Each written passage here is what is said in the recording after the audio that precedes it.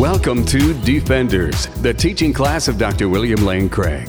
Today, the creation of life and biological diversity, part 26.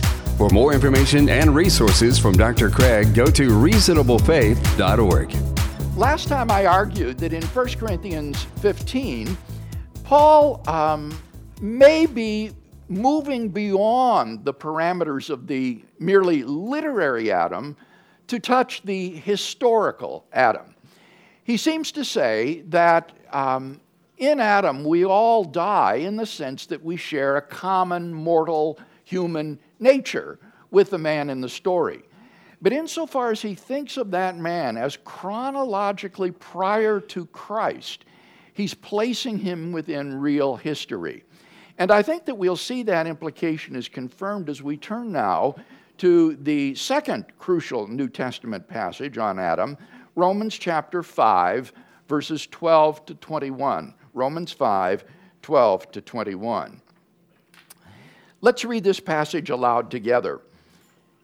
Therefore, as sin came into the world through one man, and death through sin, and so death spread to all men because all men sinned.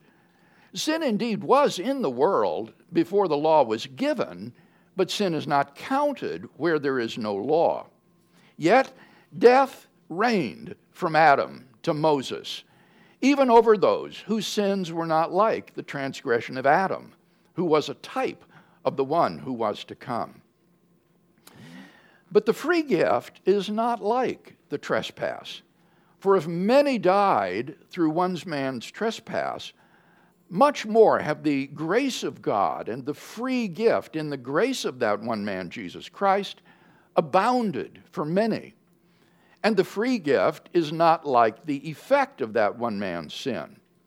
For the judgment following one trespass brought condemnation, but the free gift following many trespasses brings justification. If, because of one man's trespass, death reigned through that one man, much more will those who receive the abundance of grace and the free gift of righteousness reign in life through the one man, Jesus Christ. Then, as one man's trespass led to condemnation for all men, so one man's act of righteousness leads to acquittal and life for all men. For as by one man's disobedience many were made sinners, so by one man's obedience many will be made righteous. Law came in to increase the trespass, but where sin increased, grace abounded all the more, so that as sin reigned in death, grace also might reign through righteousness to eternal life through Jesus Christ our Lord. In this key passage, Paul extends his typology of Christ as the eschatological or end time Adam from 1 Corinthians 15. Now, our interest in interpreting this theologically rich passage, perversely perhaps, is not in the benefits won for mankind by Jesus Christ through his obedience and death, but rather in what Paul asserts concerning Adam. So, in the series of contrasts drawn between Adam and Christ, our focus is in each case on the initial clause of the relevant sentence. There has, of course, been tremendous theological controversy about how to understand such expressions as many died through one man's trespass, verse 15, or the judgment following one trespass brought condemnation, verse 16. Because of one man's trespass, death reigned through that one man, verse 17. One man's trespass led to condemnation for all men, verse 18. And by one man's disobedience, many were made sinners. Verse 19. Now, Paul does not explain just how Adam's sin is transmitted to his progeny. On the one hand, Paul may mean that in virtue of Adam's representative status, or our corporate solidarity with Adam, or some such notion, Adam's sin in the garden is imputed to each of us, his progeny. That is to say, we are guilty before God in virtue of Adam's wrongdoing, and so under the condemnation of death. Whether the notion of imputation of sin is palatable to modern sensibilities is irrelevant to the interpretive question concerning this passage. Now, it's evident that if this interpretation of Paul's teaching is correct, then the historicity of Adam and his fall immediately follow. For the sin of a non-existent person cannot be imputed to me, such that I am held objectively guilty before God and liable to damnation. The sin of a purely literary Adam can have no effect on the world outside the fiction. So, the prominent commentator on the book of Romans, Douglas Moo, has rightly argued as follows, quote, "The effects of Adam's act in history, namely universal sinfulness and death, would seem to demand an Adam who sinned in history. I might, for instance, compare or contrast Aslan from Chronicles of Narnia with Christ to make a general theological point.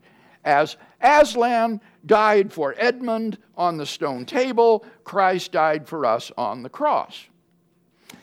But my listeners would be quite confused if I claimed that the white witch introduced into our world a condition that Christ has saved us from. And this confusion would be quite natural. I would be positing events in our history caused by, respectively, a fictional character and a real character. Adam, as Paul makes clear, functions on the same historical plane as Moses, the law, and Christ, of whom he is the type." End quote. The imputation of Adam's sin to his posterity requires then, I think, a historical Adam. If Paul's doctrine involves such imputation, then it follows that he is teaching the historicity of Adam and his fall into sin. But is that, in fact, Paul's doctrine? Perhaps, but there's plenty of room for doubt that it is.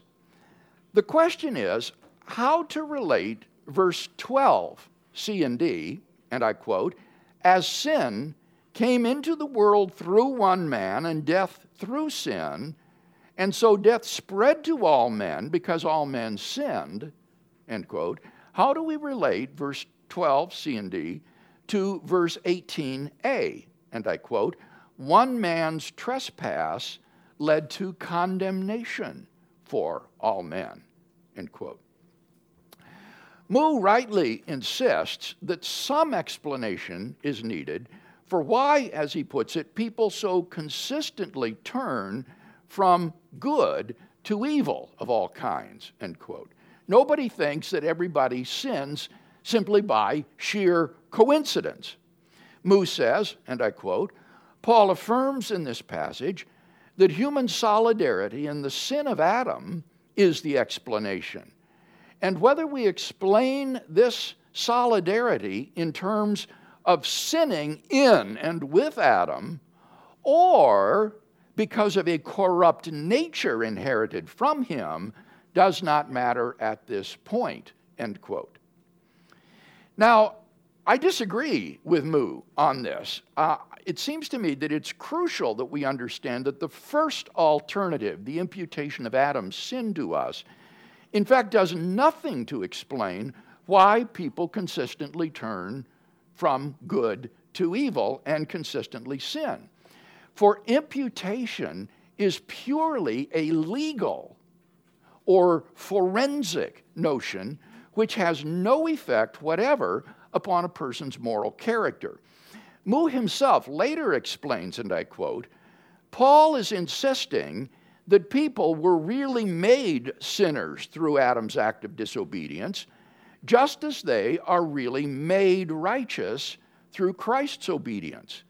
But, he goes on to say, this making righteous means not to become morally righteous people, but to become judicially righteous, to be judged acquitted, cleared of all charges, end quote.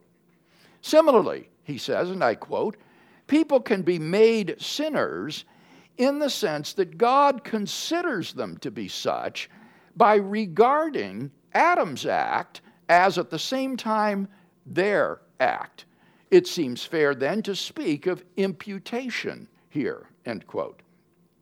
So, he says, and I quote, we are dealing with a real, though forensic, situation.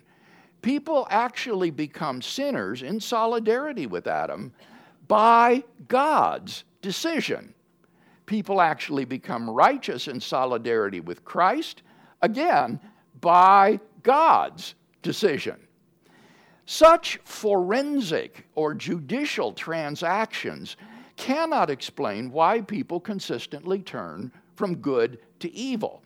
For just as the pardon of a condemned criminal does nothing to make him suddenly into a morally virtuous person, but simply renders him no longer legally guilty, so also the imputation of legal guilt from Adam to us does not transform the moral character of an otherwise blameless person.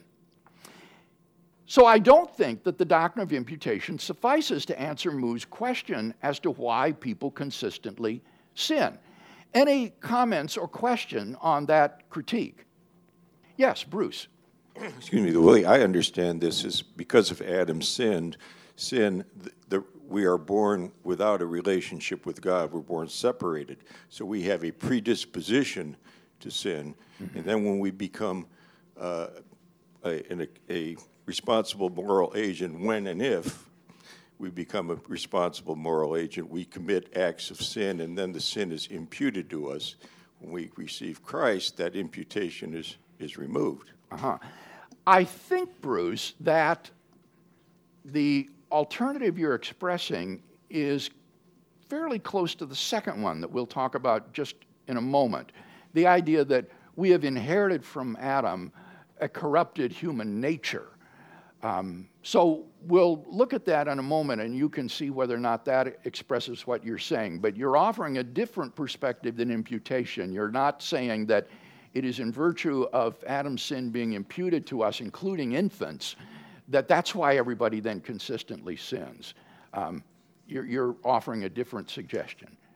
Because of this problem, the traditional doctrine of original sin postulates minimally a corrupted character inherited from Adam, not just imputed guilt.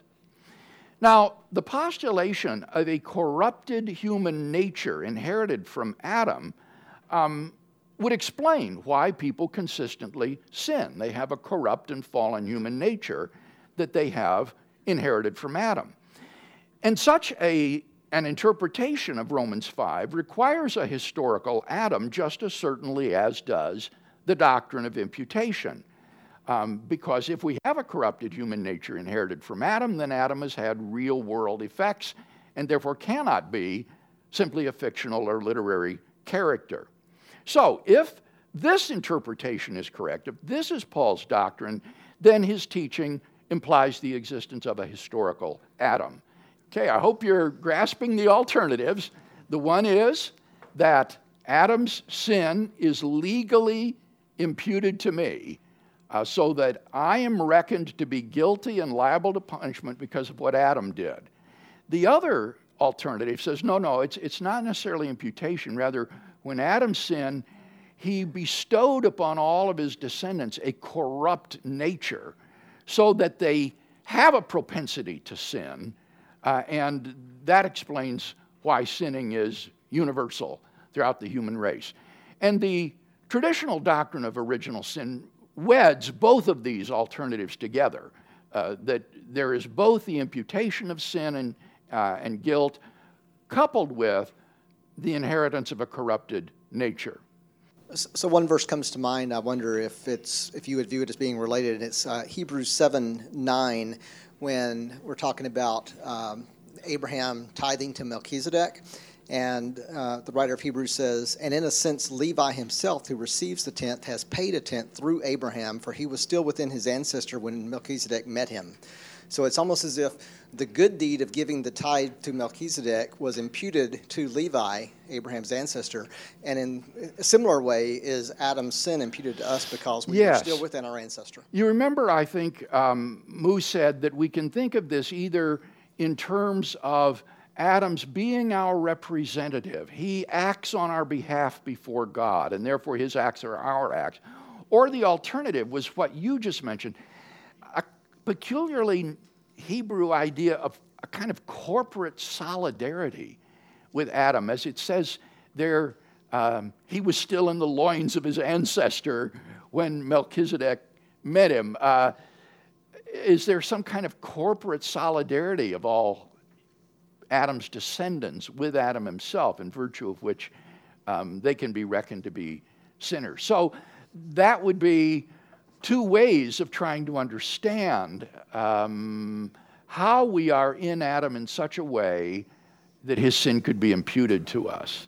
Yes, Cindy. Just a comment. I know in other scriptural passages there are reference to our sin nature, and it seems to me that is the very core of our being, not imputed as such, but that is our nature. It's a sinful nature, and it seems that would support the second alternative. I think that those would be passages that you would use to try to support the second alternative.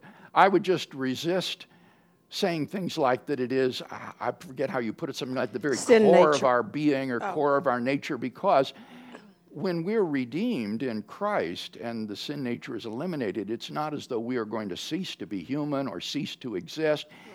Sin is an intruder. It's a perversion and a distortion of our true natures, which are reflections of the image of God and therefore good. But that would be our fallen nature. Yes. That Christ that is this alternative, that there is a kind of fallenness in our nature inherited from Adam. Yes. Yes, Cash. Bill, it seems like from what you just said, that fits real well with this verse, 1 Corinthians 15:49, where it says, and just as we have borne the image of the earthly man, so shall we bear the image of the heavenly man. So it's like seems like that would be more like the second alternative, that this isn't our true selves, but we've had this image of sin that we're born with from Adam, but we're going to have the image of sinlessness. Now, you weren't here last week, were you? I was not. Okay, that's what I thought. That passage we discussed last week, and I think that verse, which we discussed, taken out of context or read in light of Romans 5, would bear very much the interpretation you gave it. But what I argued last week is that when you read the passage and the verse in context, what Paul is talking about there is not condemnation versus justification, as he is in Romans 5. Rather, it's talking about physical mortality versus resurrection life. That we will exchange this corruptible, mortal, dishonorable body for a glorious, immortal, spiritual body. And so the contrast in 1 Corinthians 15 is not the same contrast that is laid out in Romans 5 that we're just looking at. So it's really more the body that's talking about. Pardon me? It's more the body that's talking about. Yes, exactly. Okay. 1 Corinthians 15 is about your physical body. It's not about your true self or spiritual identity that you have in Romans 5, I think. So look at the transcript from last week and see if you're persuaded or not of this view. someone else who hasn't asked a question yet before we go back to Bruce. All right, Bruce? Thank you for the addendum.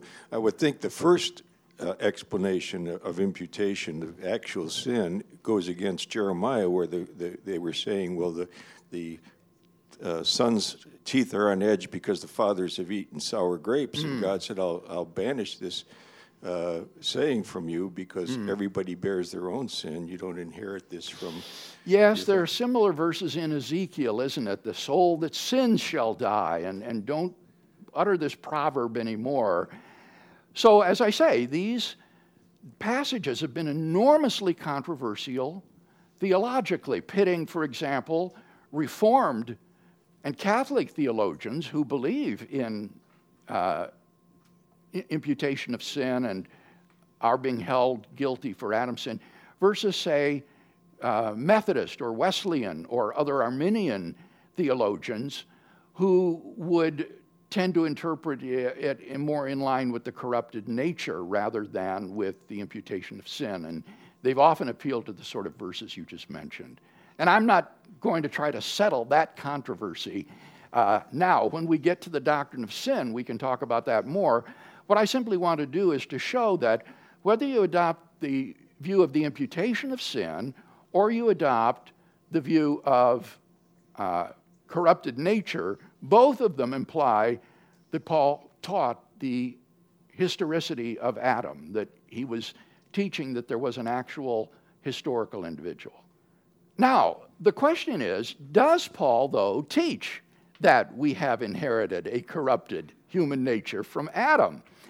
As Professor Moo observes, the doctrine is perhaps surprisingly nowhere to be found in Romans 5:12 to 21. We tend to read it there, but in fact, when you look at the passage, it's nowhere to be found in that passage. And so that occasions the question, is there no other third alternative to imputation or corrupted nature for explaining why sin is so universal among the human race? Well, of course there is another alternative. Our inherent self-seeking animal nature in combination with the web of corruption in which we are born and raised suffices to explain why sin is universal among humanity. That explains why all have sinned.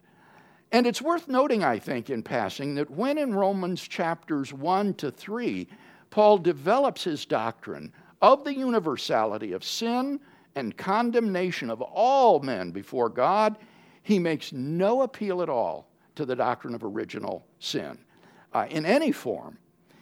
In Romans 5:12 to 21, then, Paul is on this view describing how the sin of Adam unleashes the power that results in all persons sinning, with the result that they are condemned to a spiritual death.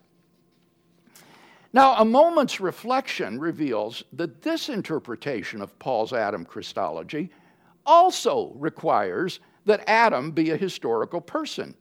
For sin and spiritual death are said to enter the world through him and to affect in turn all his descendants, including us.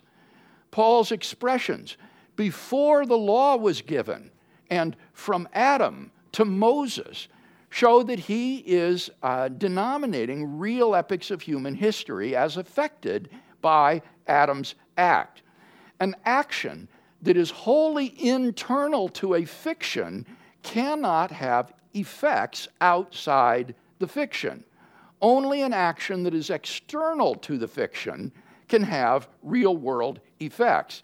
So it follows that Adam and his sin are not just believed by Paul to be historical, but are actually asserted by Paul to be historical. He's saying that Adam opened the floodgate through which sin came into the world and then spread to all men. Any comment or question about that third alternative reading? Yes, Bobby.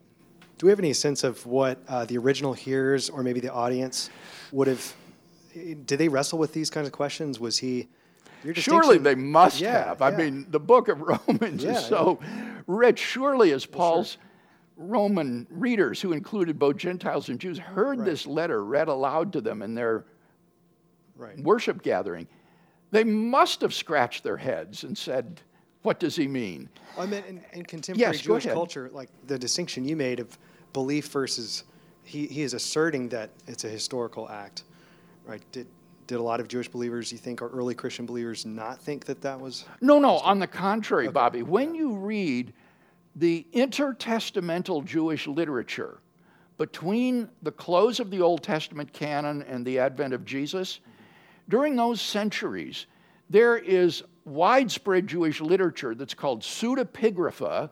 That is to say, they were written under pseudonyms, things like 4 Ezra and 1 Enoch and Wisdom of Solomon. And then there are apocryphal Jewish books as well, like 1st and 2nd Maccabees and things of that sort. And when you read this Jewish pseudepigraphal and apocryphal literature, none of those treatments of Adam, and they talk about Adam a lot, none of them denies that he was a historical person. They put him to different theological uses. These intertestamental Jewish books will use the literary Adam as a sort of example or mouthpiece for many different sorts of things, but they all take it for granted that he actually existed and was the original person from whom the human race descended.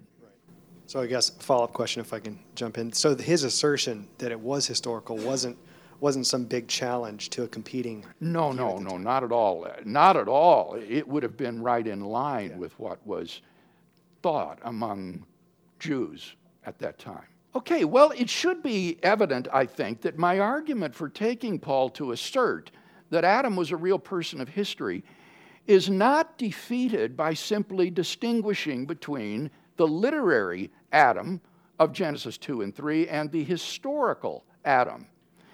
For the argument is not based on Paul's contrasting Adam with Christ, a literary figure with a person of history, but rather on the real world causal effects of Adam's sin.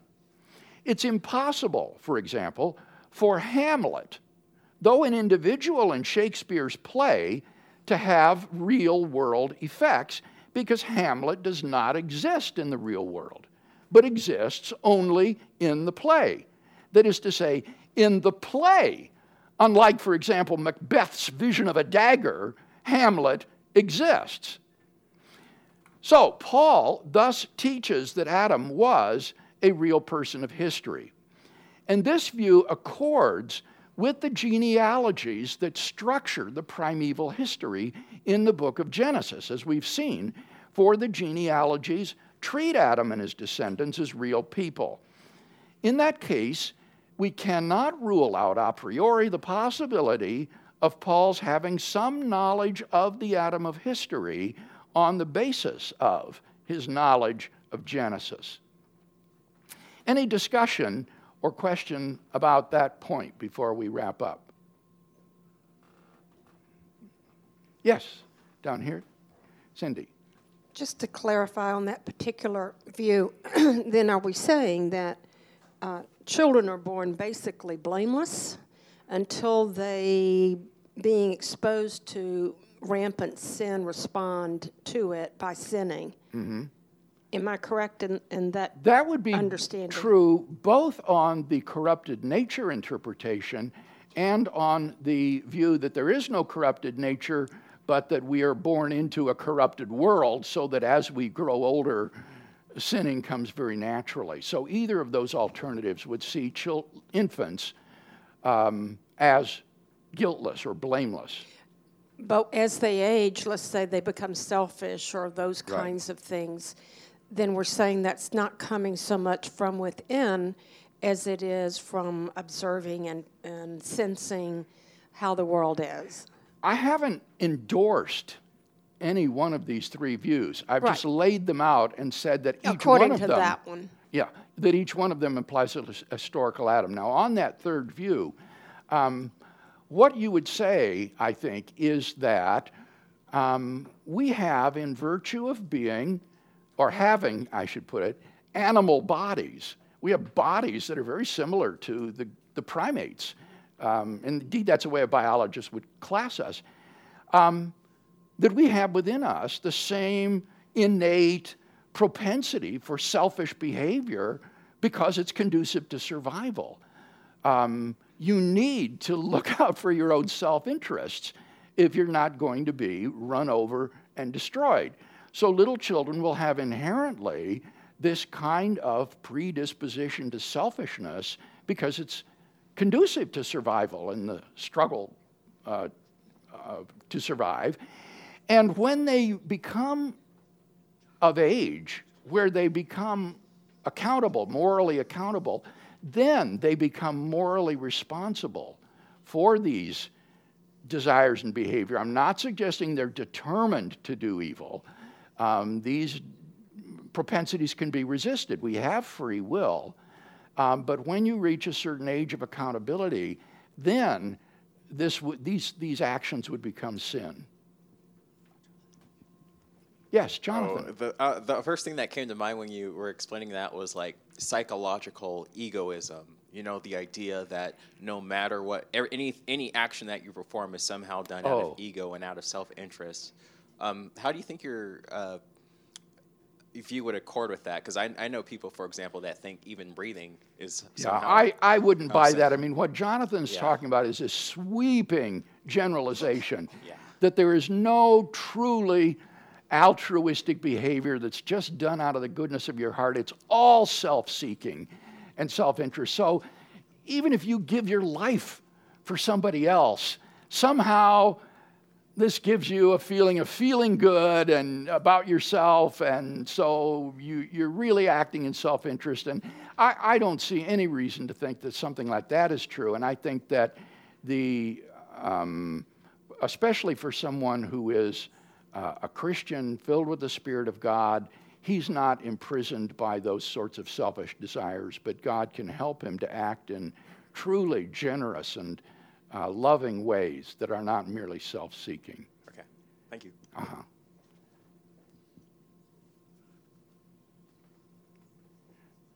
That's not to say, of course, that our motives are often mixed and tainted. I think probably we've all felt that, where, you know, we give to some cause, and gee, we feel good about that. You know, I'm so generous, and so certainly as fallen people, our motives are often mixed. But to say they're entirely selfish, I think, would be far too sweeping a generalization. Well, let's wrap up now. The several references by New Testament authors to mythological or pseudepigraphical figures caution us to avoid overly easy proofs of Old Testament historicity on the basis of New Testament authority. Such figures can be merely literary and illustratively employed. Similarly, some New Testament references to Adam and other figures and events of the primeval history may describe merely the story world of Genesis, requiring at most truth in a story. But in 1 Corinthians 15, and especially I think in Romans 5, we do have clear assertions of the historicity of Adam. What is asserted of the historical Adam in these key passages doesn't, however, really go beyond what we've already affirmed on the basis of our genre analysis of the primeval history in Genesis 1 to 11, namely that there was a progenitor of the entire human race at some time in the past through whose disobedience moral evil entered the world. So I think the New Testament simply underlines or ratifies what we've already learned from our study of Genesis. Whether we understand Paul to teach that Adam's sin was imputed to every one of his descendants, or that Adam's sin corrupted human nature and thus affected all of his progeny, or that Adam's sin opened the floodgates to sin, which then infected all who came after him, Adam is regarded by Paul as a historical person whose actions affect the course of history. Now, we might prefer not to settle the question of just how Adam's sin affects all of mankind. Since Paul didn't himself seek to explain this relationship, maybe we should just refrain as well. Still, it remains the case that Adam's sin is, in Paul's thinking, in some sense, the fount of the sin and spiritual death that beset our world, and that suffices for the affirmation of a historical Adam. Let's close with the benediction. And now may the God of grace, who consigned all to sin that he might have mercy upon all, sanctify you to present you holy and blameless before his throne through Jesus Christ our Lord. Amen. The copyright for the preceding material is held by Dr. William Lane Craig. For more, go to reasonablefaith.org.